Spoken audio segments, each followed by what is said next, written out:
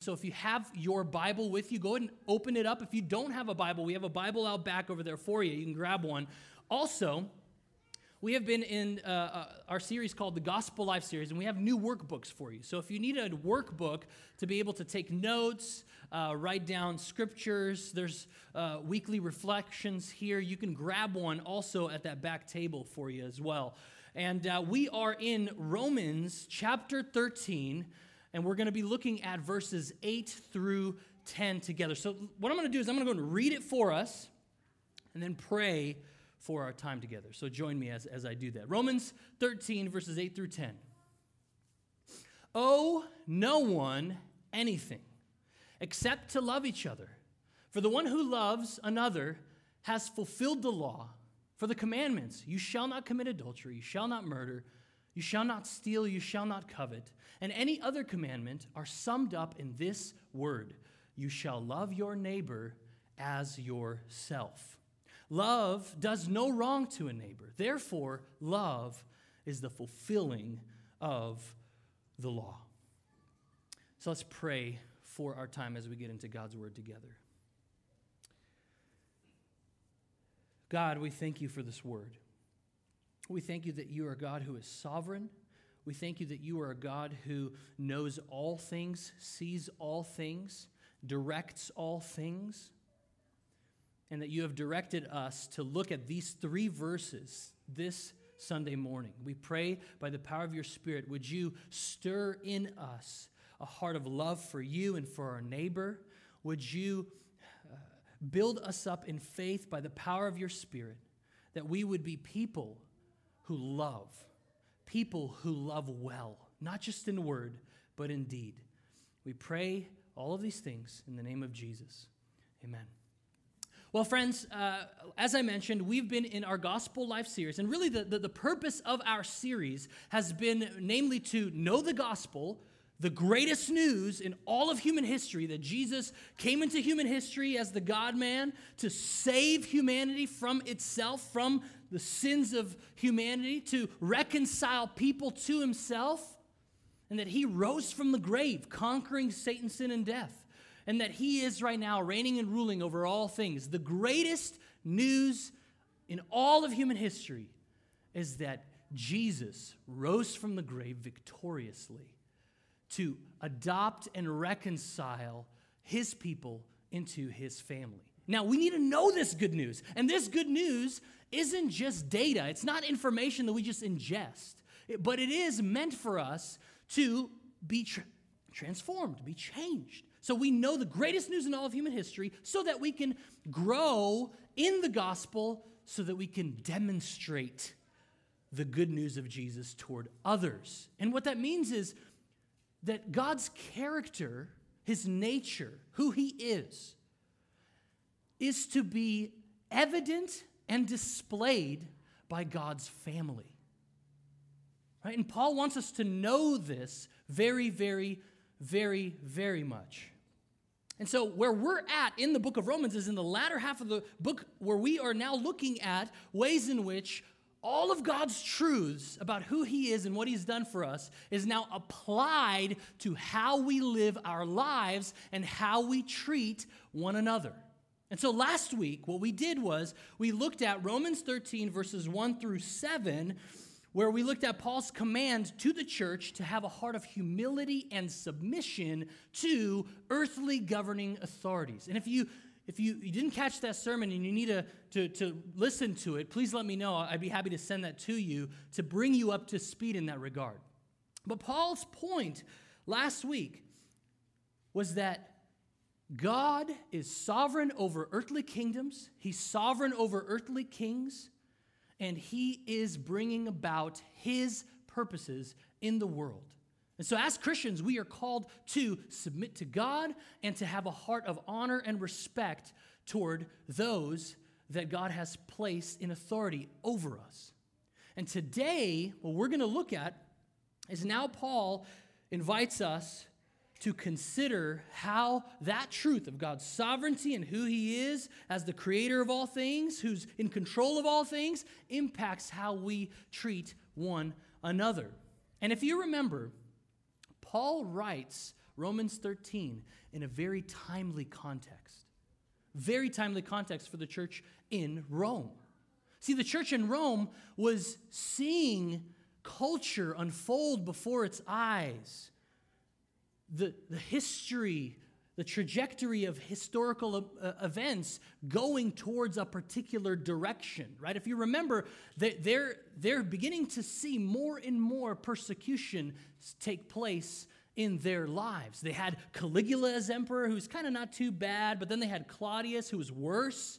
And then after Claudius, they had Nero, who is the emperor now, as Paul is writing this letter to the church in Rome.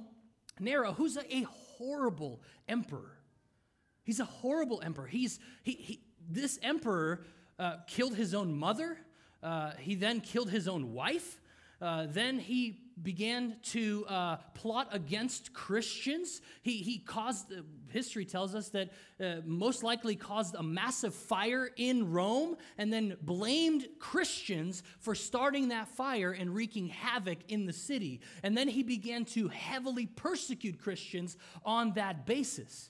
And so Christians are starting to see in this context their religious liberties being taken away, their social liberties being taken away, their political liberties being taken away from them, and they see the writing on the wall. They see the writing on the wall. And what Paul understands here is he remembers Jesus talking about these things. In fact, Jesus said that, look, at some point, Rome is going to actually destroy the temple and Jerusalem itself. And that happens. History tells us that in 70 A.D., after Christians begin to be persecuted very heavily, Rome invades Jerusalem, sacks the city, destroys the city, and destroys the temple in Jerusalem. All of this is happening throughout human history, and Paul knows, he sees the writing on the wall, and it hasn't quite gotten there yet, but it's going there. And it's very important for us to consider this because understanding this context will help us understand how to live in our context, in our day today.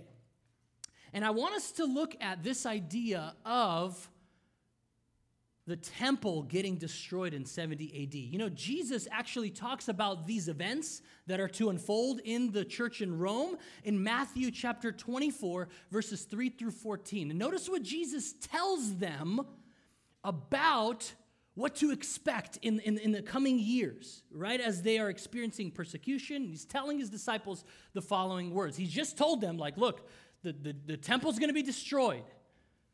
And then it says this, as he sat on the Mount of Olives, the disciples came to him privately saying, tell us, Jesus, tell us, when will these things be? These things being the destruction of the temple, the destruction of the city.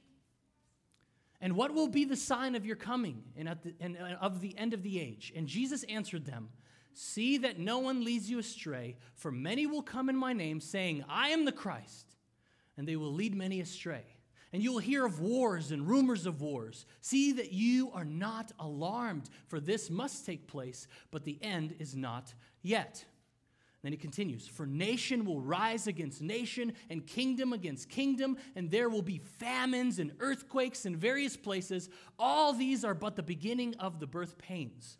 Then they will deliver you up to tribulation and put you to death, and you will be hated by all nations for my name's sake. And then many will fall away and betray one another and hate one another. And many false prophets will arise and lead many astray. And then he says this, and because lawlessness will be increased, the love of many will grow cold. But the one who endures to the end will be saved. And then he foreshadows Paul and the apostles. He says, and this gospel of the kingdom will be proclaimed throughout the whole world as a testimony to all nations, and then the end will come. So he's talking about Paul and the disciples spreading the good news of Jesus across ethnic lines to all nations, And then Paul is doing this. Paul is doing this in Rome, where there's Jews and Gentile Christians in the context of the church there. But he says this. Notice that Jesus said in Matthew 24 that the love of many will grow cold. You see, suffering and persecution and tribulation reveals the heart of many people. It reveals the nature in which people process challenging seasons and difficulties in their lives. And Jesus talked about this way before these things unfolded in the church in Rome.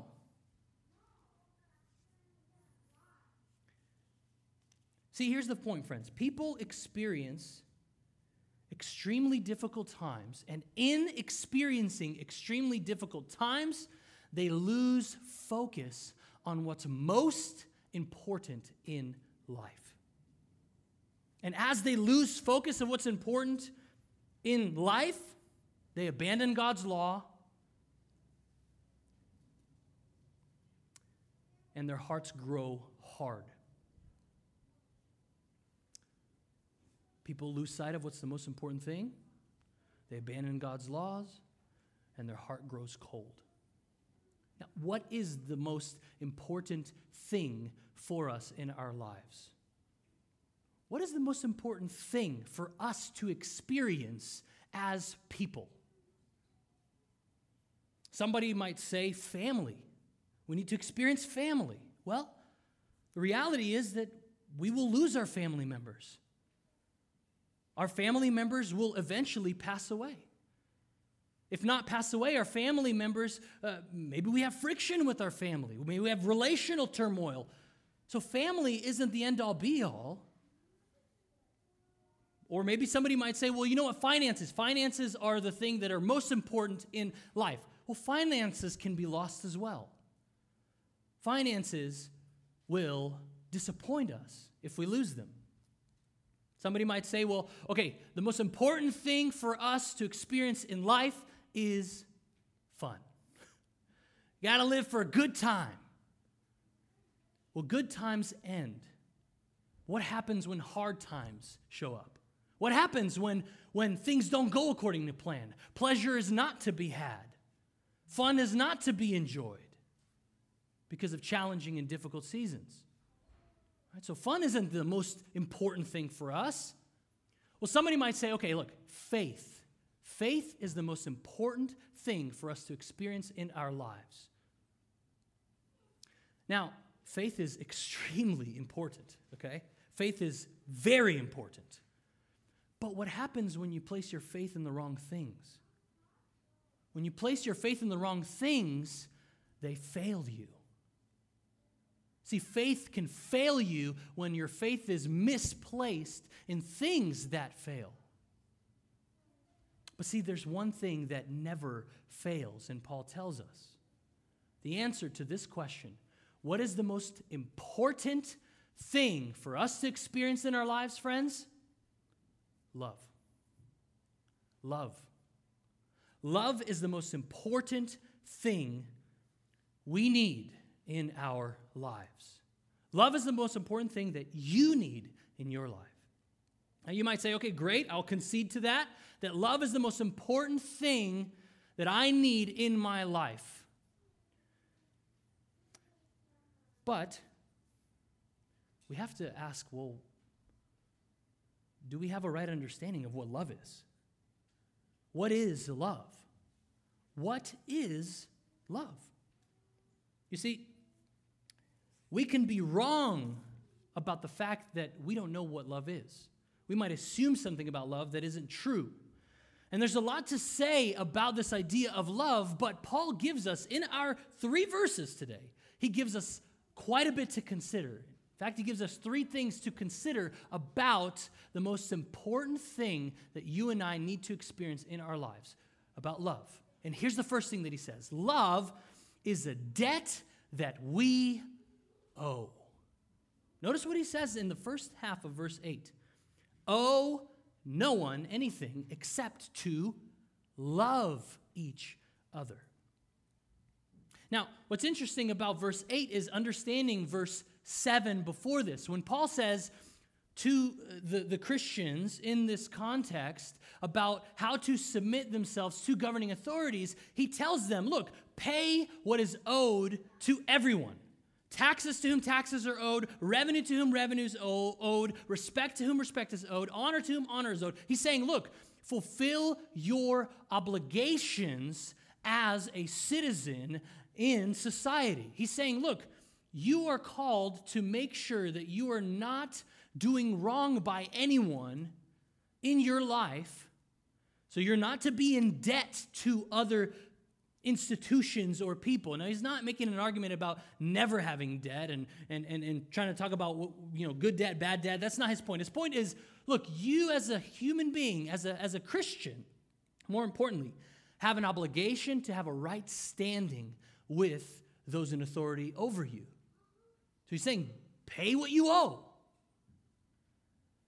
And then he goes on to make this point that owing no one anything except to love them. You see, we have a debt that we owe to every single human being in our lives.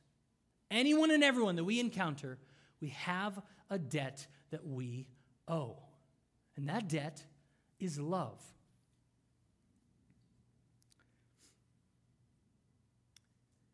Now, what Paul is basically getting at here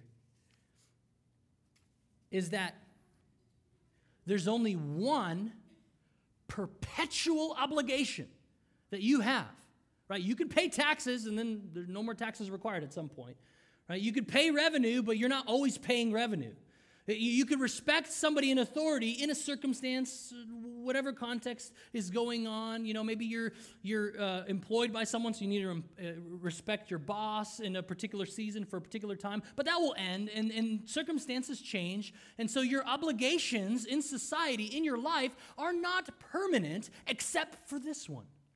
You have one perpetual obligation to every single human being, and that is to love them. Now, the question people will ask is, wait a minute, if love is obligatory, is it love?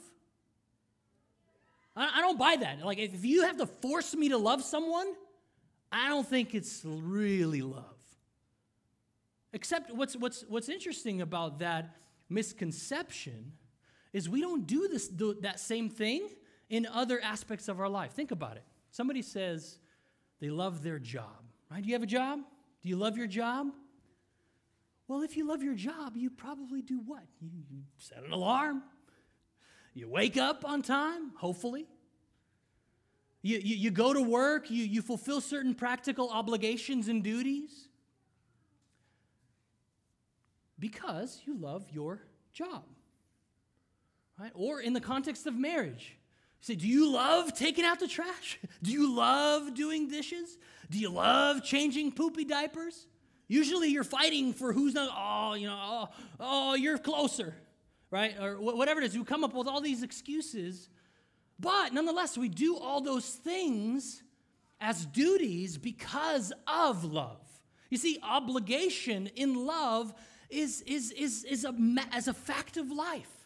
That if we love things, then we have obligations and duties that we need to do as a way to express our love for whatever that object is in our lives. That obligation in love does not negate love.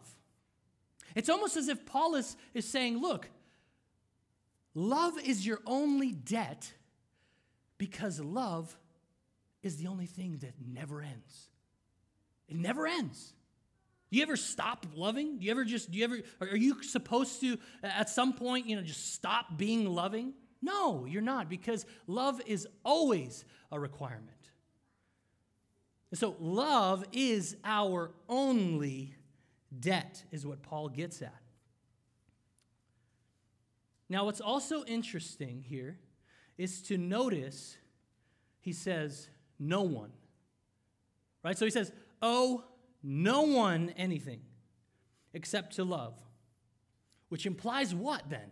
If you're to owe no one anything except to love, which means you are to owe love to everyone. everyone. The implication here is very clear that Paul is saying that you are to love, that is your only debt, and that love is owed to every single person in your life. You owe love to everyone. Now, loving everyone, it may sound good, it may sound easy, but it's actually very, very difficult. Right? Oftentimes, the two obstacles that people have with regards to loving others in their life is twofold. It's status and proximity. You see, status, do we love the rich or the poor?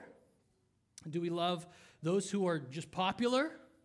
No, we're called to love those who are unpopular. Right? Are we called to just love those who agree with our political views and our political leanings? Are we called to just love Republicans or Democrats or libertarians or whoever? No. We're called to love everyone. Are we called to just love Christians? No. Are we called to love just non-Christians? No, we're called to love everyone. We're called to even love our enemies. So status, in terms of how somebody relates to us, is not to be considered with regards to our debt to them. That we are to love people regardless of their status toward us.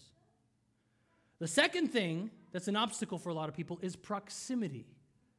See, for some people, it's very easy to love those who are close to them relationally, a spouse or children, right? They focus on those relationships that are so close to them, but they forget about their neighbors. Some people, we don't even know our neighbors, right? This is a struggle for me. It's like to take time and effort to get to know our neighbors and to pursue relationships with other people and to show love to them it just sounds way too exhausting. But like making coffee for my wife and loving my kids and doing that stuff, it's just so much better, so much easier. I don't have to worry about all these other people, right?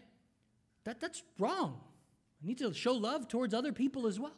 But for other people, it's the reverse. It's so much easier to love strangers. It's so easy to love those who do not know you, do not have to bear with you, do not have to put up with all your stuff, right? So much easier to go out there in the world and be civil and be kind and patient with everybody out there, standing in line. Somebody cuts you in line. You're like, I'm a Christian. I'll show patience to this person. Go ahead, deference. Maybe they'll even believe in Jesus as I'm doing this thing, right? Then I come home. Why is my mom? And then you just go off, right? Or whatever it is. It's so much easier to love those out there, those who are further away from proximity to you, rather than those who are close to you. So people struggle with this thing in all kinds of different ways. We treat people with regards to status differently. We relate to them differently. We treat people with regards to proximity differently. We're not called to do that. Paul says that this debt that we have, we owe to everyone. Everyone, friend or foe, close to us or not close to us, Christian or non-Christian, right? Everyone. And so, why should we love, though?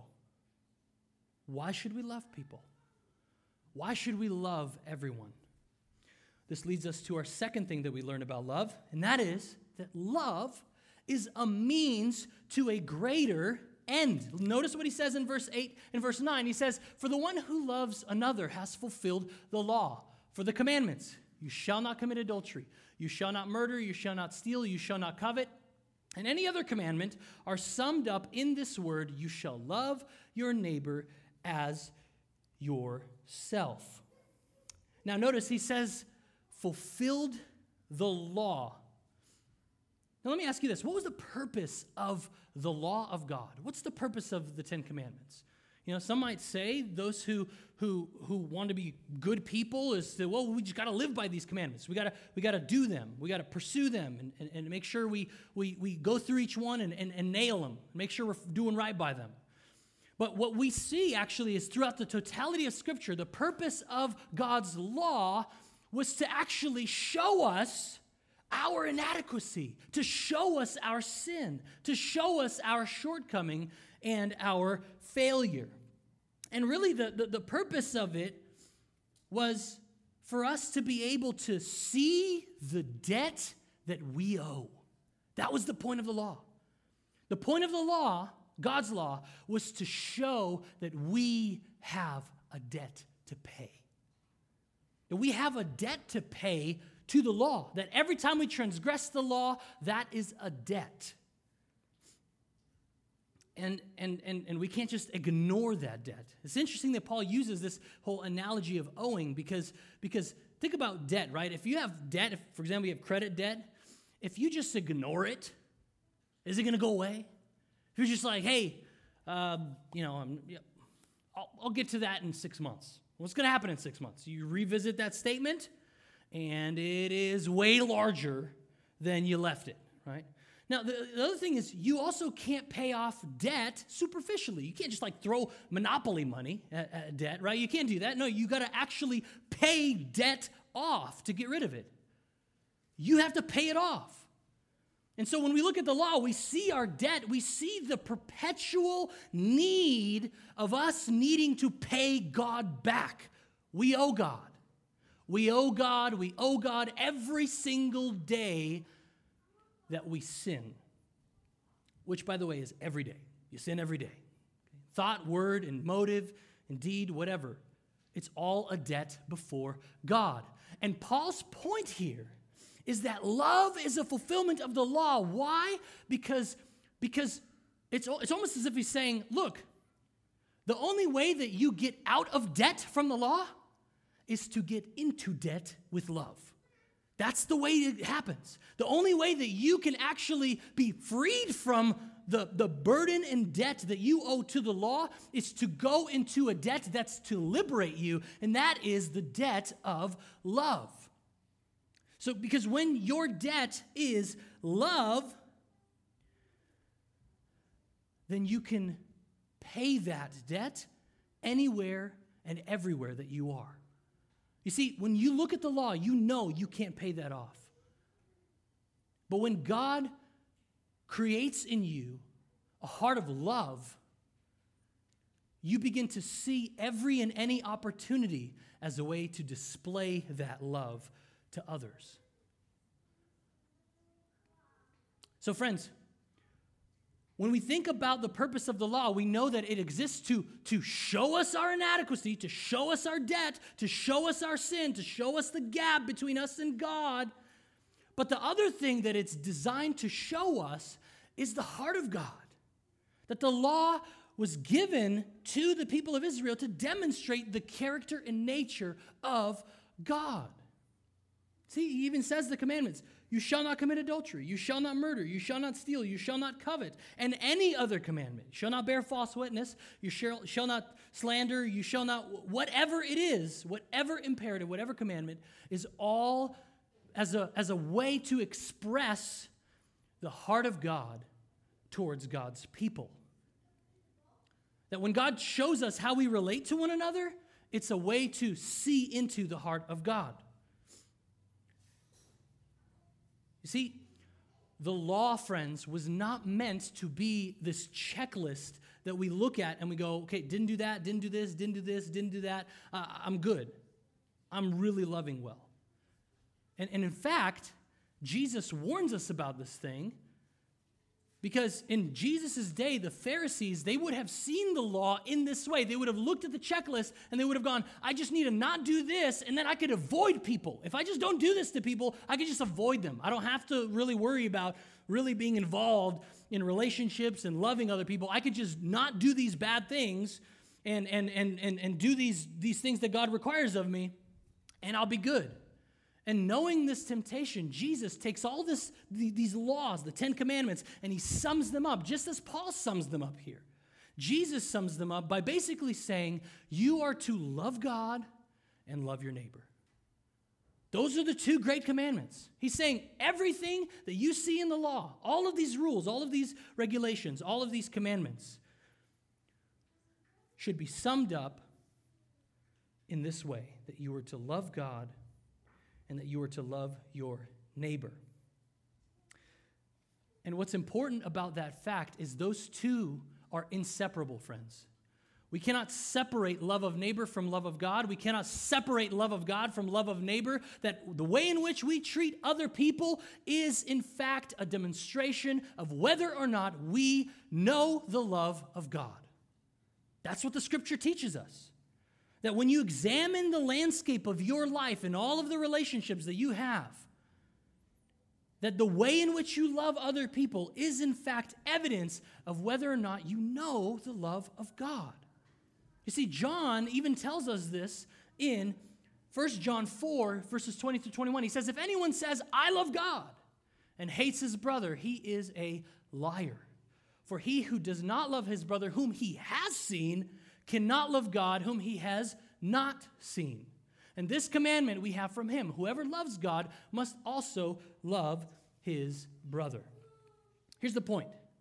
Love is a means to a greater end because love demonstrates the heart of God. Love demonstrates the heart of God.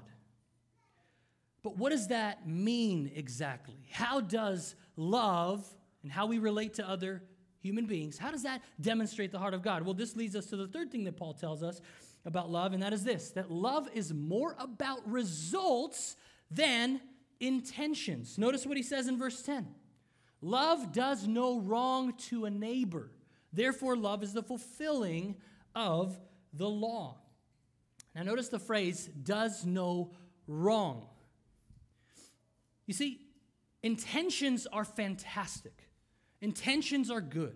We are called to look at intentions. We're called to evaluate intentions. We're called to evaluate our motives. But they don't automatically equate to love. We can have the best intentions in the world towards someone and still hurt them. Those of you who are married can attest to this. That you have the best intentions, that once you try to do something for your spouse that you want, or not do something that you wanted to like avoid something that would hurt them, but what you found out was actually what you were intending to do that was loving was actually unloving to them, and they explain it to you and tell you, right? Like, hey, you still hurt me, but then you go, but I didn't mean to. I didn't intend to. Did that ever fix the situation? Did that ever solve the problem? Probably not. My guess is that, look, that's great you didn't intend to, but you still hurt me. You still did something that brought about pain in my life. And so intentions don't go far enough. That love requires results, which is why Paul says love does no wrong, not feels no wrong, not intends no wrong, not avoids no wrongdoing, but does not do wrong. So what we are to evaluate with regards to love and how we are to treat other human beings is we are to refrain from doing evil towards them and instead do good towards them. That love is more about results, about displaying our love towards the people in our lives. So love results in something. Love results in refraining from wrongdoing. So let's summarize where we're at so far. So Paul tells us three things. He says, love is a debt that we owe, right? Owe no one anything except to love them. That we have a debt that we owe to all of human beings, and that is to love them. The second thing we learn is that love is a means to a greater end. That when we love others, when we do good towards others, and when we refrain from doing evil towards others, that is actually intended to show the heart of God.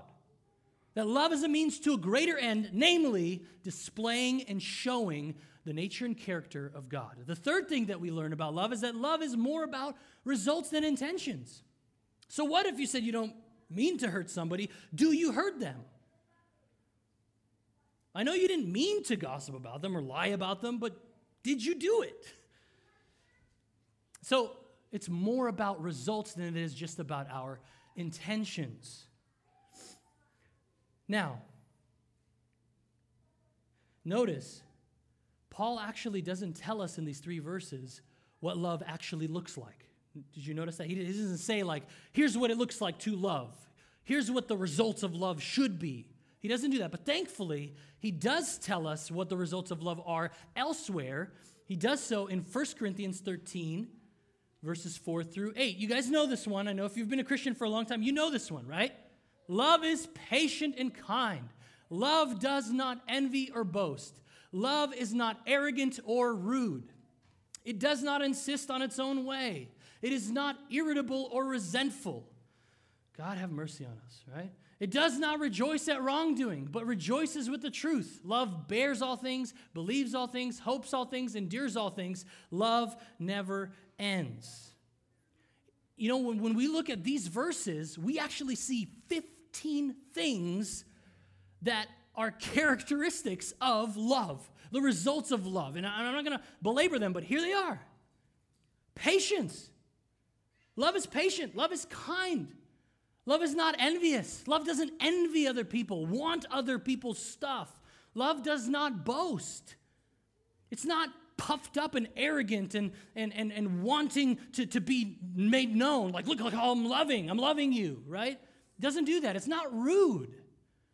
It doesn't come at people and they just tell it like it is. Let me just say it to you so you know it, right? Or even if maybe there's a way in which you're trying to love and it's coming across as rude, then explain that. Here's where I'm coming from.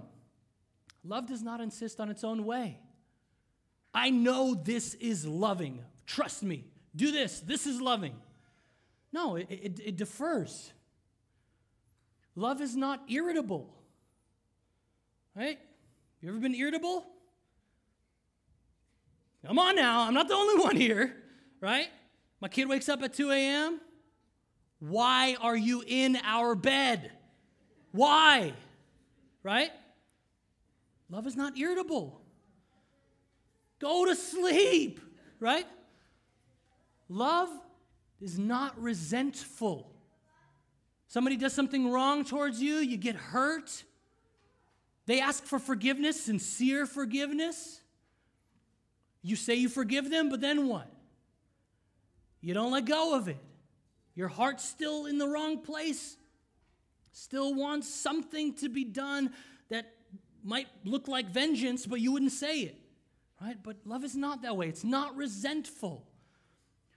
Love does not rejoice at wrongdoing. Somebody's doing something wrong, something sinful, they're believing a lie. You don't just go, well, it sucks for them. No, love is concerned. Love is not rejoicing at wrongdoing and not writing people off and saying, well, good for them. We'll see how that ends out for them. No. Love pursues them and does not rejoice. Look, this is breaking my heart. This is not okay. Why are you believing this? Why are you acting this way? Why are you doing these things? Why are you saying these things? Not rejoicing at wrongdoing. Love rejoices with the truth. That whenever there is truth, when somebody confesses sin or shares their heart and is vulnerable towards you, you're not shocked and, oh my gosh, how could you do this? No, you're like, that's wonderful. You're walking in the light. You're sharing, you're confessing your sin. You're pursuing truth. You're rejoicing. Love rejoices with the truth. It rejoices with the truth. Love bears all things. All things? Really? Paul, all things? All things. Love bears all things. All things? Surely there must be an asterisk in there somewhere. Maybe there's a footnote that has this long list of things that are exclusions. No, it bears all things. Love believes all things. That's not talking about believing every possible worldview in the world, okay? That doesn't make sense, first of all. You can't hold every possible worldview in your mind and every belief at the same time. That's not what he's talking about. When he says love believes all things, he's saying you give people the benefit of the doubt. You give people the benefit of the doubt. You look at them and whatever their actions are or their words, and your heart towards them isn't like, oh, they're just evil and wicked and they just want to hurt me. No. You go, look, maybe I'm missing something. Maybe I'm not understanding something. You know what? Maybe they are believing this wrong thing that's going to hurt them, but instead of like canceling them out, I'm going to pursue them. I'm going to work through it, and I'm going to hope for the best. I'm going to give them the benefit of the doubt. In fact, then he says it hopes all things. The love is hopeful. Are you hopeful for people in your life? Or do you write them off? Have you lost hope in people in your life? That may be a sign of hard-heartedness. Your love is growing cold. Are you hopeful? Right? Love endures all things. So maybe you're not bearing something yourself, but you're seeing the results of other people's actions and pain and suffering, and you go into that with them to help them, but you're enduring those things with them. You're somebody who pursues people in their pain, does not abandon them, but you endure. You endure with them. If anybody needs to endure, it's people who have lived in 2020, right? I mean, we have to learn how to endure with one another. And the last thing, love never ends. In all circumstances, in all contexts, in all relationships, in all dynamics, love never ends. The question is, do you love sometimes and not other times? How consistent are you in love towards other people in your life? Love never ends. We are called to love at all times, and circumstances and moments. So how about you? Where are you at? Do you love well? Or do you need to grow? Are you patient? Are you kind towards other people? Are you envious? Do you boast? Are you rude? Do you defer to other people? Or do you insist on your own way? Are you irritable?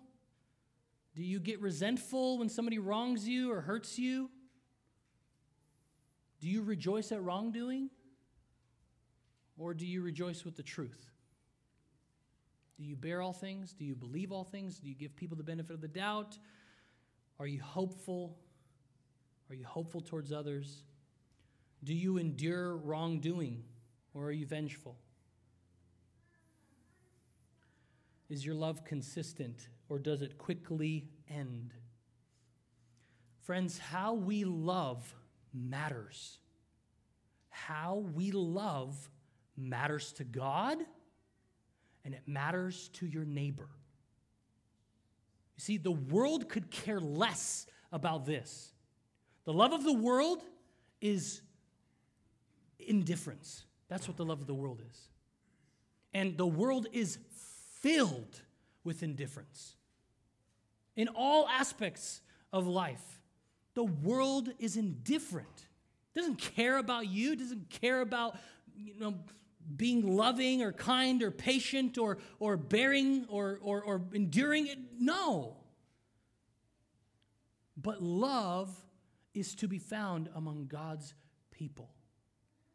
And so for us, friends, this matters tremendously in how we demonstrate the love of God. This matters to us. At least it should. So here's the discipleship group question this week. In what ways can you love better? In what ways can you love better? Think about this. Reflect on this. Ask the Lord, God, where am I with this?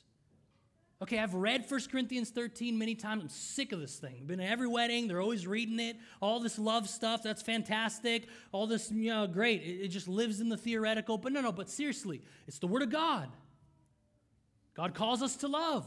How are you loving today? What ways can you grow in love? You need to be more patient. You need to be more kind. You need to give people the benefit of the doubt. What are the ways? Think about them. Ask God to reveal them to you. And here's the faith step. I want us to apply verse 10 this week. Okay? I want you to apply verse 10. Here's what verse 10 says. Love does no wrong. To a neighbor. Is there anyone in your life that you have wronged? Take some time. Just think about it. Okay, I'm looking at the time. I think I got some time, so just think about it. Have you wronged anyone in your life? Maybe you've been really harsh with your kids lately. They've been annoying to you, a nuisance. You find yourself, instead of rejoicing in them, being inconvenienced by them. Do you need to apologize to them? Do you need to sit them down, look them in the eye, and say, I'm sorry for how I've been. Will you forgive me? I know you're a blessing to me. I love you. You've been harsh towards your spouse. You have bitterness towards your spouse. Now, bitterness isn't just something that just like shows up, right? It's not like, I'm bitter, and then you just like, you do something very, no. Bitterness is like an inner condition of the heart. It's not disclosed. It's not open. It's not visible. Your spouse probably doesn't even know you're bitter at them, but it's there. Are you bitter? You've been bumping against each other in conflict and having issues and that sort of thing. Are you bitter? Do you need to confess that to your spouse this week? You need to sit down and say, look, I love you. Here's what's been going on. I've been really upset about this, and that. And then you confess that, and you trust that they're going to receive it. And then you ask for forgiveness. Say, please forgive me for harboring bitterness in my heart toward you. God calls me to love better. God calls me to love you the way in which he loves me. I want to do that. Please forgive me. Have you judged someone for their politics? Have you? Have you judged someone because they're a Democrat or a right-wing Nazi? Hey, have you judged them for their politics? Have you written them off? Oh, they're just going to hell, man. In a handbasket, quickly. Have you judged them, or do you love them? Do you need to work it out with them?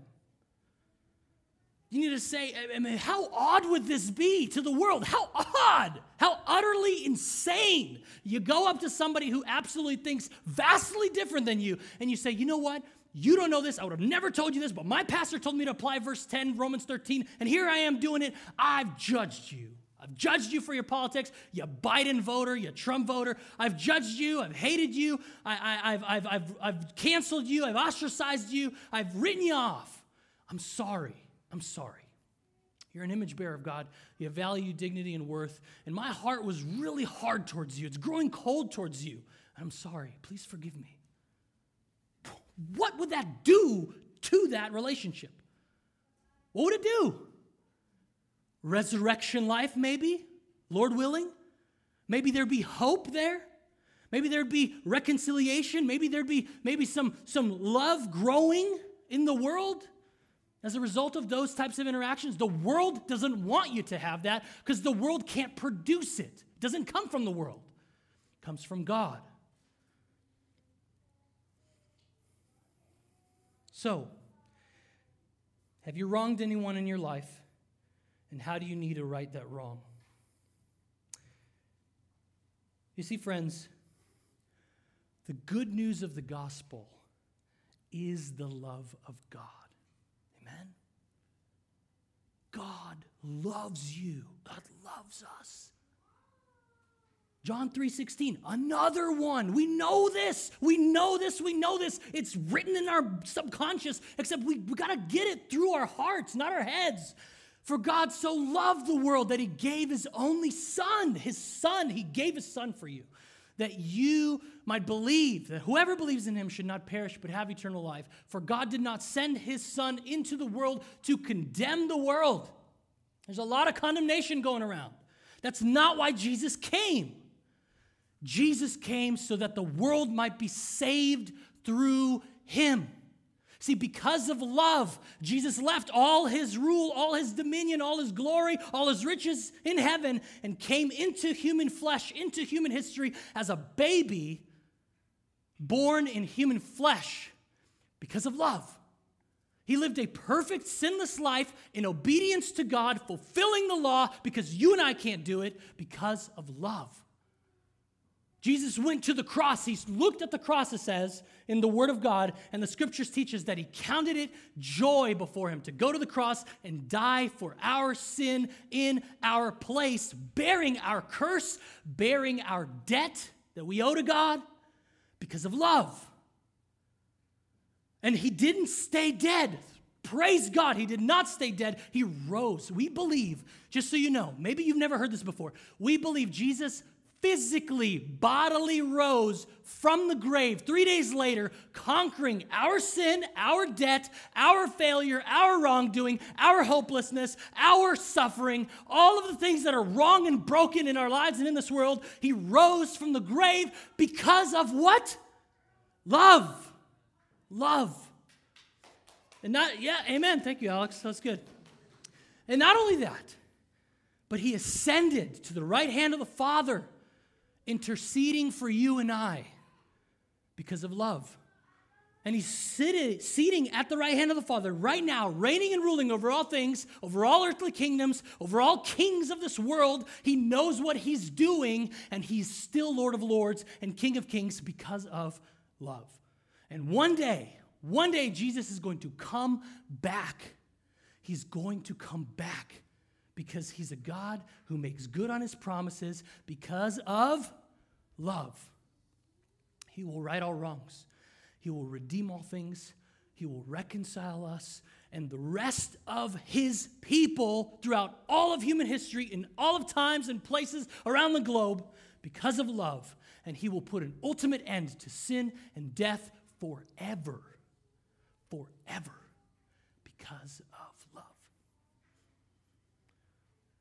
God loves us, friends. You see, you want to grow in love? You want to be a more loving person? You want to demonstrate God's love? Then receive God's love. See, we can't grow in love, friends, unless we receive the love of God. You need to receive the love of God. Is your heart growing cold towards the world, towards people? Are you hopeless about your circumstances? Are you hopeless about the politics in this world? Are you hopeless about your relationships? Are you hopeless about Corona and everything that's going on with COVID, all this stuff? Are you hopeless? You need to be reminded of the love of God, friends. You need to receive God's love. Do not let your heart grow cold, because the world will. You see, only when we receive the love of God can we grow in love towards other people. The only way you can forgive a brother or sister who's like very opposite of you on the political spectrum or has done something that's hurt you or whatever is because of love. The only way that you can go into another conflict with your spouse, not intending to destroy them, is because of love. The only way you can humble yourself before your kids and look them in the eye and tell them, sorry, I'm so sorry, forgive me, because of love. The only way you can confess your sin to someone and say, I've been judging you. Why would you do that? Why would you do that? Why? Because you love them. That's why. So friends, we need the love of God. That is Paul's point. Here's the heart of the matter. When you experience the love of God, you can show love towards others. Amen? That's what the world needs, friends. It needs us to show the love of God. Let's pray. Father, we thank you so much for your word. We thank you for your love toward us. Thank you, Father, for giving us your Son. Jesus, we thank you. We thank you that you counted it joy to go to the cross, to die for our sin, to rise from the grave, to redeem us, to reconcile us.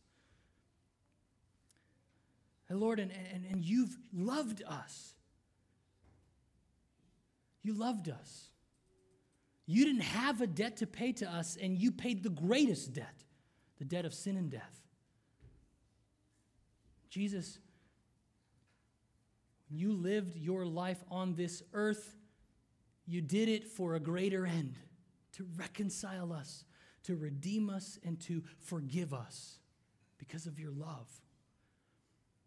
And God, we pray that would you please make us people who love well. By your grace, as we ponder the lavish love of God, may we be impacted to love others, not like the world does, but the way in which you do. So we pray all these things in the name of Jesus, who loves us so well. Amen.